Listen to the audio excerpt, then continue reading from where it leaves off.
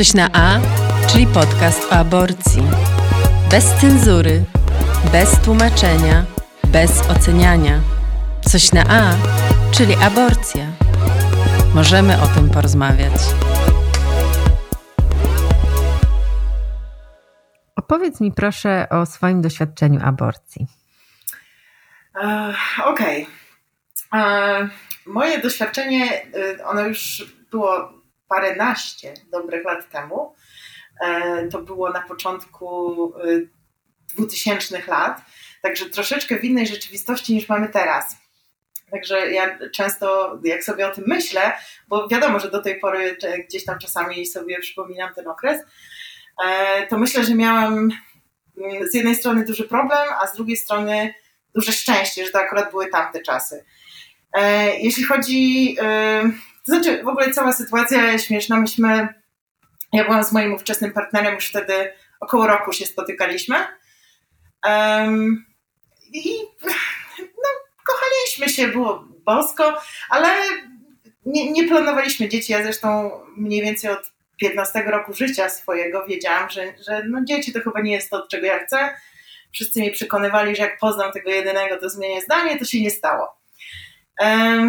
No i zorientowaliśmy się jakoś przed weekendem, że chyba zabezpieczenie nam zawiodło. Ja oczywiście szybko sobie policzyłam wszystko i mówię, chyba powinno być okej. Ale próbowaliśmy jeszcze, bo tak jak mój ówczesny partner mnie bardzo wspierał w tym wszystkim.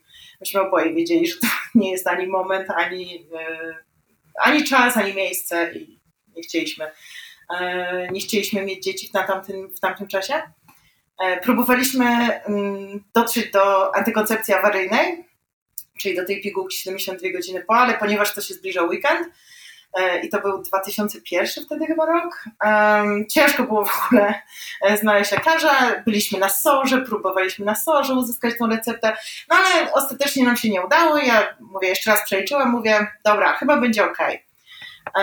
No i potem wyjechaliśmy na wakacje, i się okazało, że coś jest nie tak, że powinna być miesiączka, a jej nie ma. I pamiętam jak dziś, jak gdzieś na jakiejś tutaj kaszubskiej takiej wiosce poszłam do apteki, kupowałam ten test ciążowy, później gdzieś z tyłu za jakąś przychodnią robiłam ten test ciążowy, to też było śmieszne, tak gdzieś tam na dworzu, to w ogóle jakieś dramaty były. I wyszło, że ciąża.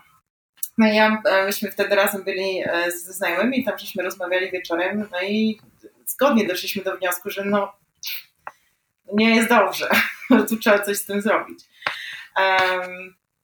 Ponieważ nie było wtedy jeszcze internetu taki, jaki jest teraz, gdzie są różne organizacje, które pomagają uzyskać informacje, jak można przeprowadzić aborcję farmakologiczną, pomagają zorganizować wyjazdy za granicę.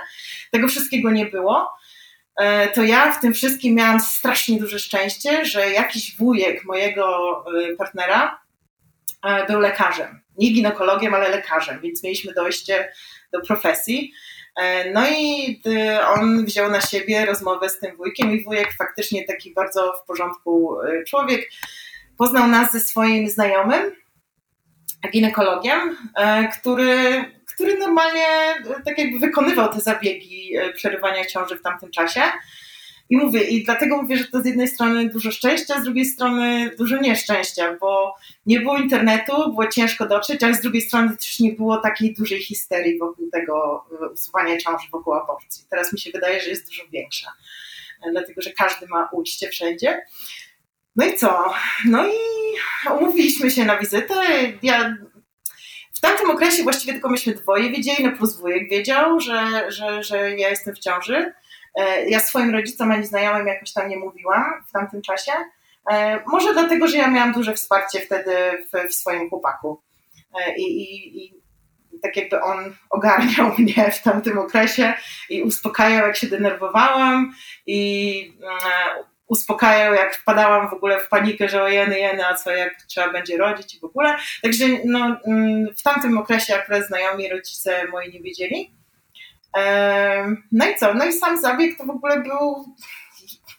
Ja szczerze mówiąc to się czułam któraś z dziewczyn chyba, która z tobą rozmawiała, mówiła, że jak w spa. Ja może nie jak w spa, bo to wtedy jeszcze nie były te lata, kiedy spa były takie bardzo modne. Natomiast to było takie z jednej strony było strasznie miło. To może nie wiem, czy to jest najlepsze słowo, ale było miło, bo myśmy przyszli. Ten lekarz był bardzo pozytywnie do nas nastawiony. On z nami porozmawiał, wyjaśnił, zbadał mnie, potwierdził, że faktycznie jestem w ciąży. Wyjaśnił nam, jak wygląda taki zabieg, jak się do niego przygotować, czy w ogóle się trzeba przygotowywać, co będzie później. I tak jakby przeprowadził nas za rękę przez cały proces.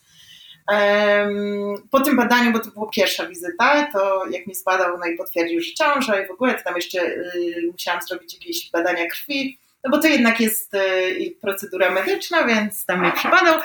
No i kilka dni później się stawiłam, może nie pod osłoną nocy, ale to było wieczorem, się stawiłam na sam zabieg. Sam zabieg w ogóle był zupełnie nie to, czego się spodziewałam. To jest może takie ciekawe, bo ciężko jest znaleźć, teraz nawet, ciężko bardzo jest znaleźć takie rzetelne informacje o tym, jak to wygląda. Więc ja się spodziewałam, że to, wiesz, gdzieś się będzie, nie wiem, krew się będzie lała, w ogóle wiesz, masakra będzie.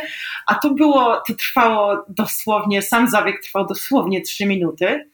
Była ze mną pielęgniarka, która stała przy mnie i mi mówiła, co lekarz w tej chwili robi. On się mnie pytał w ciągu tych 3 minut, chyba z 10 razy się mnie zapytał, czy wszystko okej, czy ja nic nie czuję, czy nie ma dyskomfortu. Więc no w ogóle jak królowa tam byłam w tym gabinecie. Łącznie ze znieczulaniem, bo to miejscowe znieczulenie było, to naprawdę trwało, nie wiem, z 15 minut w ogóle cała ta procedura. Mój partner nie był ze mną w gabinecie, siedział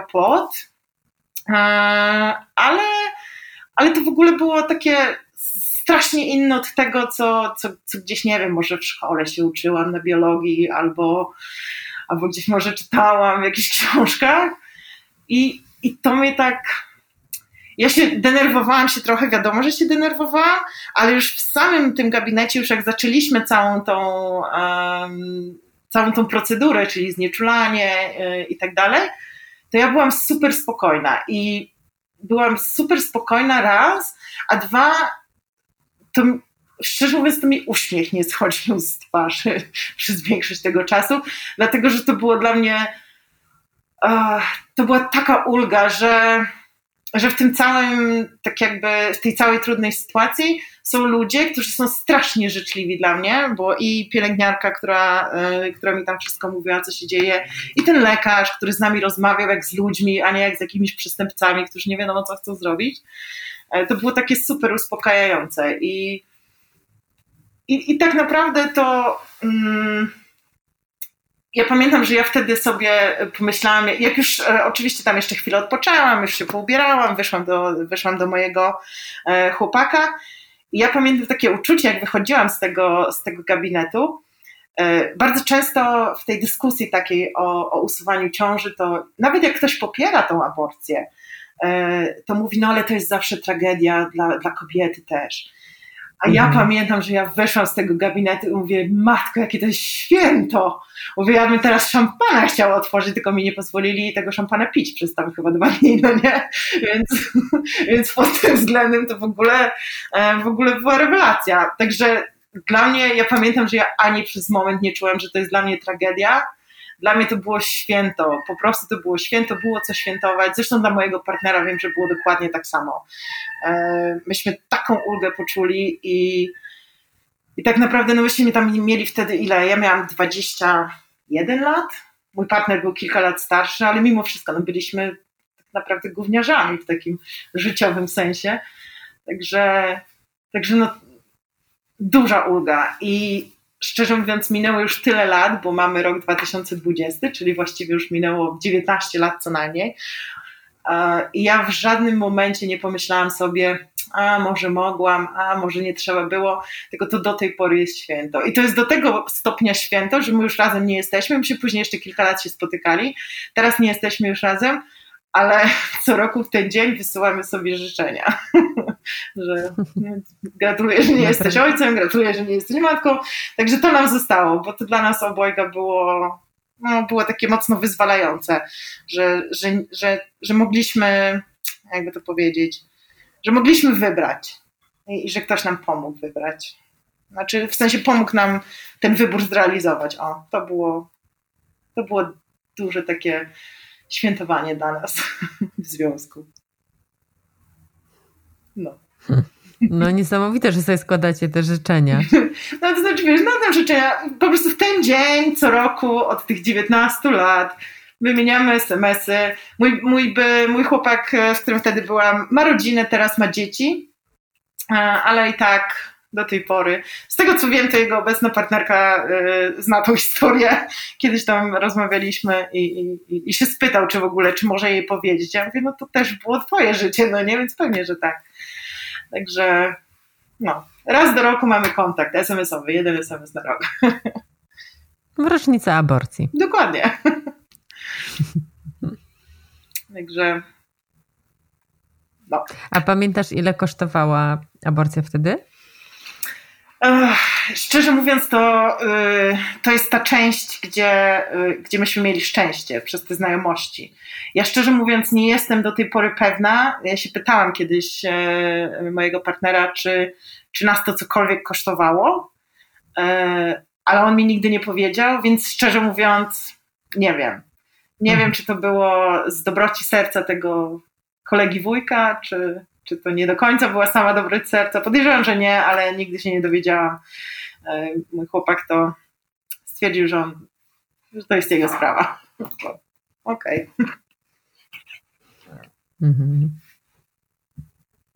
Może w sumie to jeszcze jedna rzecz, bo jak mówiłam, to ja wtedy tak jakby w tym okresie, kiedy to się działo, czyli tam szukanie lekarza, badanie, później sam zabieg, to ja nie mówiłam rodzicom, nie mówiłam znajomych, to się zmieniło później. Ja pamiętam, że w którymś momencie, może nie to, że się bałam powiedzieć rodzicom, ale chyba taką miałam obawę, że może będą zawiedzeni tym, co zrobiłam, że nie bałam się, że będą krzyczeć, bo to zupełnie nie, to ja byłam już wtedy dorosła, ale chyba bardziej się bałam tego, że tak mi dadzą odczuć, że się na mnie zawiedli i że w tak tarapaty się wpakowałam i jeszcze tak tarapaty rozwiązałam. A szczerze mówiąc, to byłam super zaskoczona, moją mamą zwłaszcza, która posłuchała. Ja powiedziałam, to tam jakieś pół roku później chyba mniej więcej powiedziałam o tym. I moja mama posłuchała, jak się na mnie popatrzyła i mówi, ale wszystko jest w porządku teraz, tak? Ja mówię, no tak. Ona mówi, okej. I poszła. Ja mówię, okej. No to była taka reakcja. Pamiętam, że no dobra. Też pamiętam kiedyś z babcią moją, to jest śmieszna historia. Kiedyś z moją babcią rozmawiałam.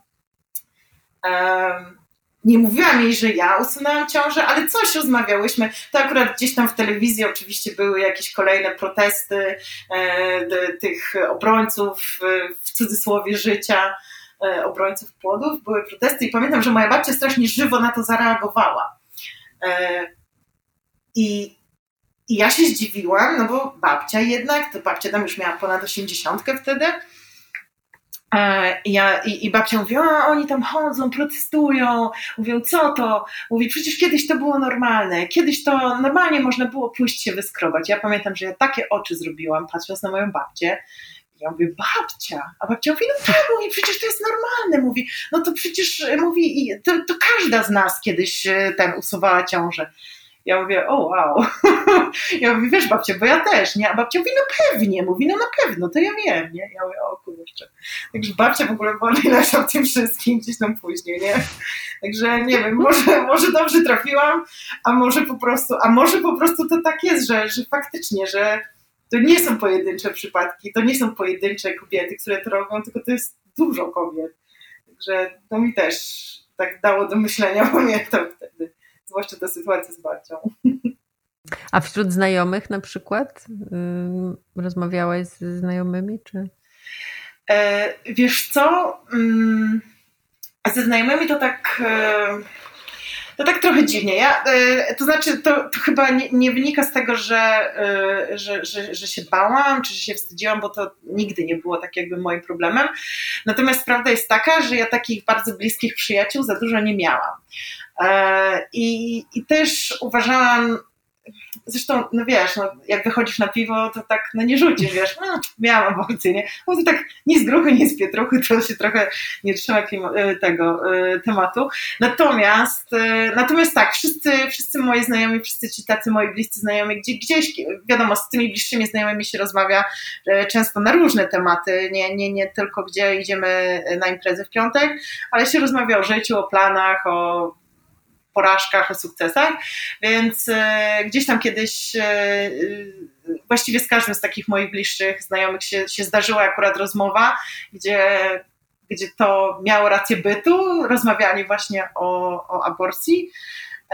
I szczerze mówiąc to albo mam takich super znajomych, albo miałam wyjątkowe szczęście, ale nikt nie zareagował negatywnie, nikt nigdy mi tego, wiesz, gdzieś później może w jakiejś sprzeczce czy coś nie wyciągał. Nikt mi nigdy przykrości z tego powodu nie robił. Zresztą nawet jakby robił, to ja stoję na stanowisku, że to naprawdę to jest moja decyzja, kompletnie moja. Mój partner był w niej uwzględniony, dlatego że to nas obojga dotyczyło i mieliśmy takie same poglądy, ale szczerze mówiąc, kiedyś rozmawialiśmy na ten temat, a on się spytał, mówi, a co gdybym ja chciał, żeby się urodziła dziecko. Ja mówię, no to mówię, to ta decyzja, mówię, moja by była taka sama, mówię, i moja by wtedy była wiążąca. No. Także ja ze swojego wyboru kompletnie się nigdy nie wstydziłam, nie ukrywałam go specjalnie. Oczywiście nie chodzę i przez megafon nie krzyczę, że miałam aborcję, ale nie wstydzę się tego mówić. I jak jest okazja, to mówię o tym bez jakichś, jakby to powiedzieć, bez takiego uciekania w jakieś przenośnie, wiesz, no, nie wiem, wycięłam kwiat z mojego ogrodu czy coś. To... Wycięłam kwiat z mojego ogrodu? To nie słyszałam. No tak, słyszałam, ja kiedyś słyszałam, no. Ja kiedyś słyszałam, to jedna z moich koleżanek właśnie przy okazji takiej rozmowy coś takiego powiedziała i ja mówię, dlaczego ty nie mówisz, że usunęłaś ciążę? Mówię, przecież to mówię, jaki kwiat, no nie? Mówię, co to, jakieś lilie tam były, czy co? A ona mówi, ja nie wiem, no bo to tak brzmi tak agresywnie, że usunęłam ciążę. Ja mówię, to nie wiem, to mów, że miałaś aborcję. Więc... No właśnie, chciałam też zapytać, czy używasz wyrazu aborcja i czy go lubisz? Używam wyrazu aborcja i szczerze mówiąc to lubię ten wyraz. Używam zamiennie, albo miałam aborcję, albo usunęłam ciążę. Zwłaszcza w takiej rozmowie, jak teraz na przykład prowadzimy, to tak jakby, żeby cały czas się nie powtarzało ta aborcja, to czasami zamieniam, ale ja lubię słowo aborcja. Jakby to powiedzieć? Po pierwsze, ono ma w sobie, to znaczy dla mnie osobiście, słowo aborcja ma w sobie jakiś taki pazur, nie wiem, czy to przez to R, które jest w samym środku, ale to jest tak jakby dla mnie jak głośno mówię, że miałam aborcję, równa się z tym, że jestem właścicielką siebie, jestem panią swojego życia, jestem panią swojego ciała i tutaj nikt nie może mi się, jakby to ująć ładnie, nikt nie ma prawa tak jakby do tego, żeby mówić mi, co mogę, a czego nie mogę. Także dla mnie aborcja była takim, dla mnie aborcja, w ogóle sama aborcja była świętem. Ja do tej pory lubię to słowo. Uważam, że ma ono taki pazur i jest taką kwintesencją tej takiej świadomości, że to jest mój wybór i moje ciało i moje życie przede wszystkim. Także lubię to słowo. Czyli takiej niezależności. Tak, no może to też jest dobre słowo, takiej niezależności, no, taki po prostu, wiesz, no mówię, aborcja, takie R, jeszcze z tym R, bardzo lubię.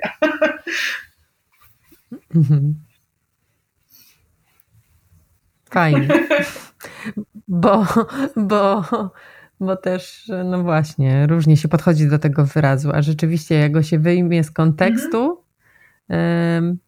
to jest po prostu silne słowo. Tak, ja też tak uważam. Mówię, może to przez to R w środku. Słowa z R. Jest też jeszcze jedno takie słowo z R, które jest często nadużywane w naszym kraju i ono też jest mocne.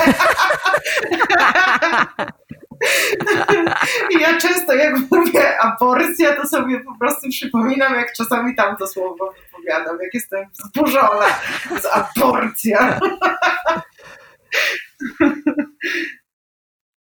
No, także śmiesznie.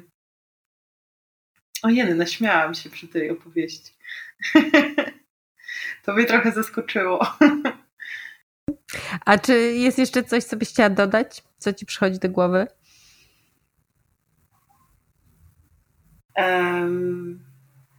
Nie, chyba nie. To znaczy, jedna rzecz, która mi przychodzi do głowy, to jest w kontekście całej naszej rozmowy i tego, co robisz w tym podcaście, to ja naprawdę się strasznie cieszę i to chyba w mailu moim do ciebie wspominałam, że ja się strasznie cieszę, że wreszcie ktoś podjął się tego, żeby fizycznie ten głos osób, które faktycznie tą aborcję miały, żeby on fizycznie wybrzmiał w przestrzeni publicznej. To mi się strasznie podoba i za to ci jestem osobiście bardzo wdzięczna. I że też mi dajesz tą możliwość. Dzięki. No ja też dziękuję, że opowiedziałaś o swoim. Ja patrząc w ogóle na przez wiele już lat, tak jakby, no bo ja już mam 19 lat minęło odkąd ja miałam aborcję i patrząc na to przez te 19 lat na tak jakby całą dyskusję, która wokół tego się odbywa, ona się zmienia, ona meandruje w jakieś dziwne rejony, czasami zakręca, ja ją śledzę.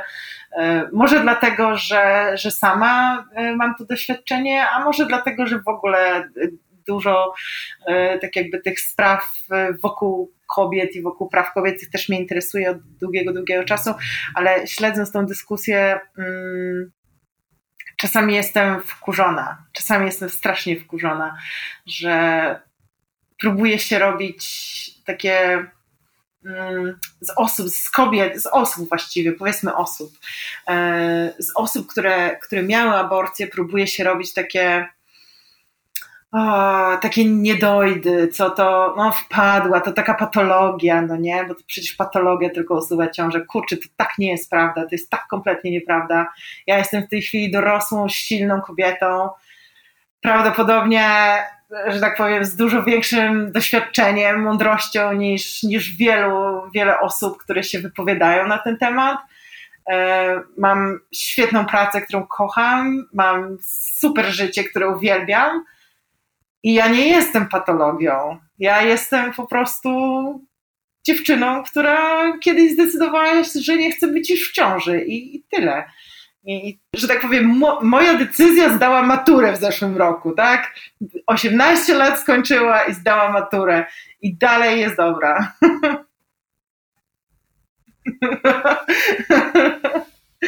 No.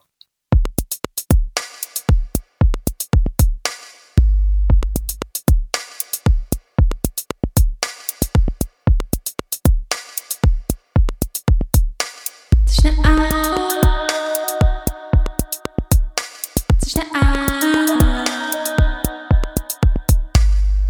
A.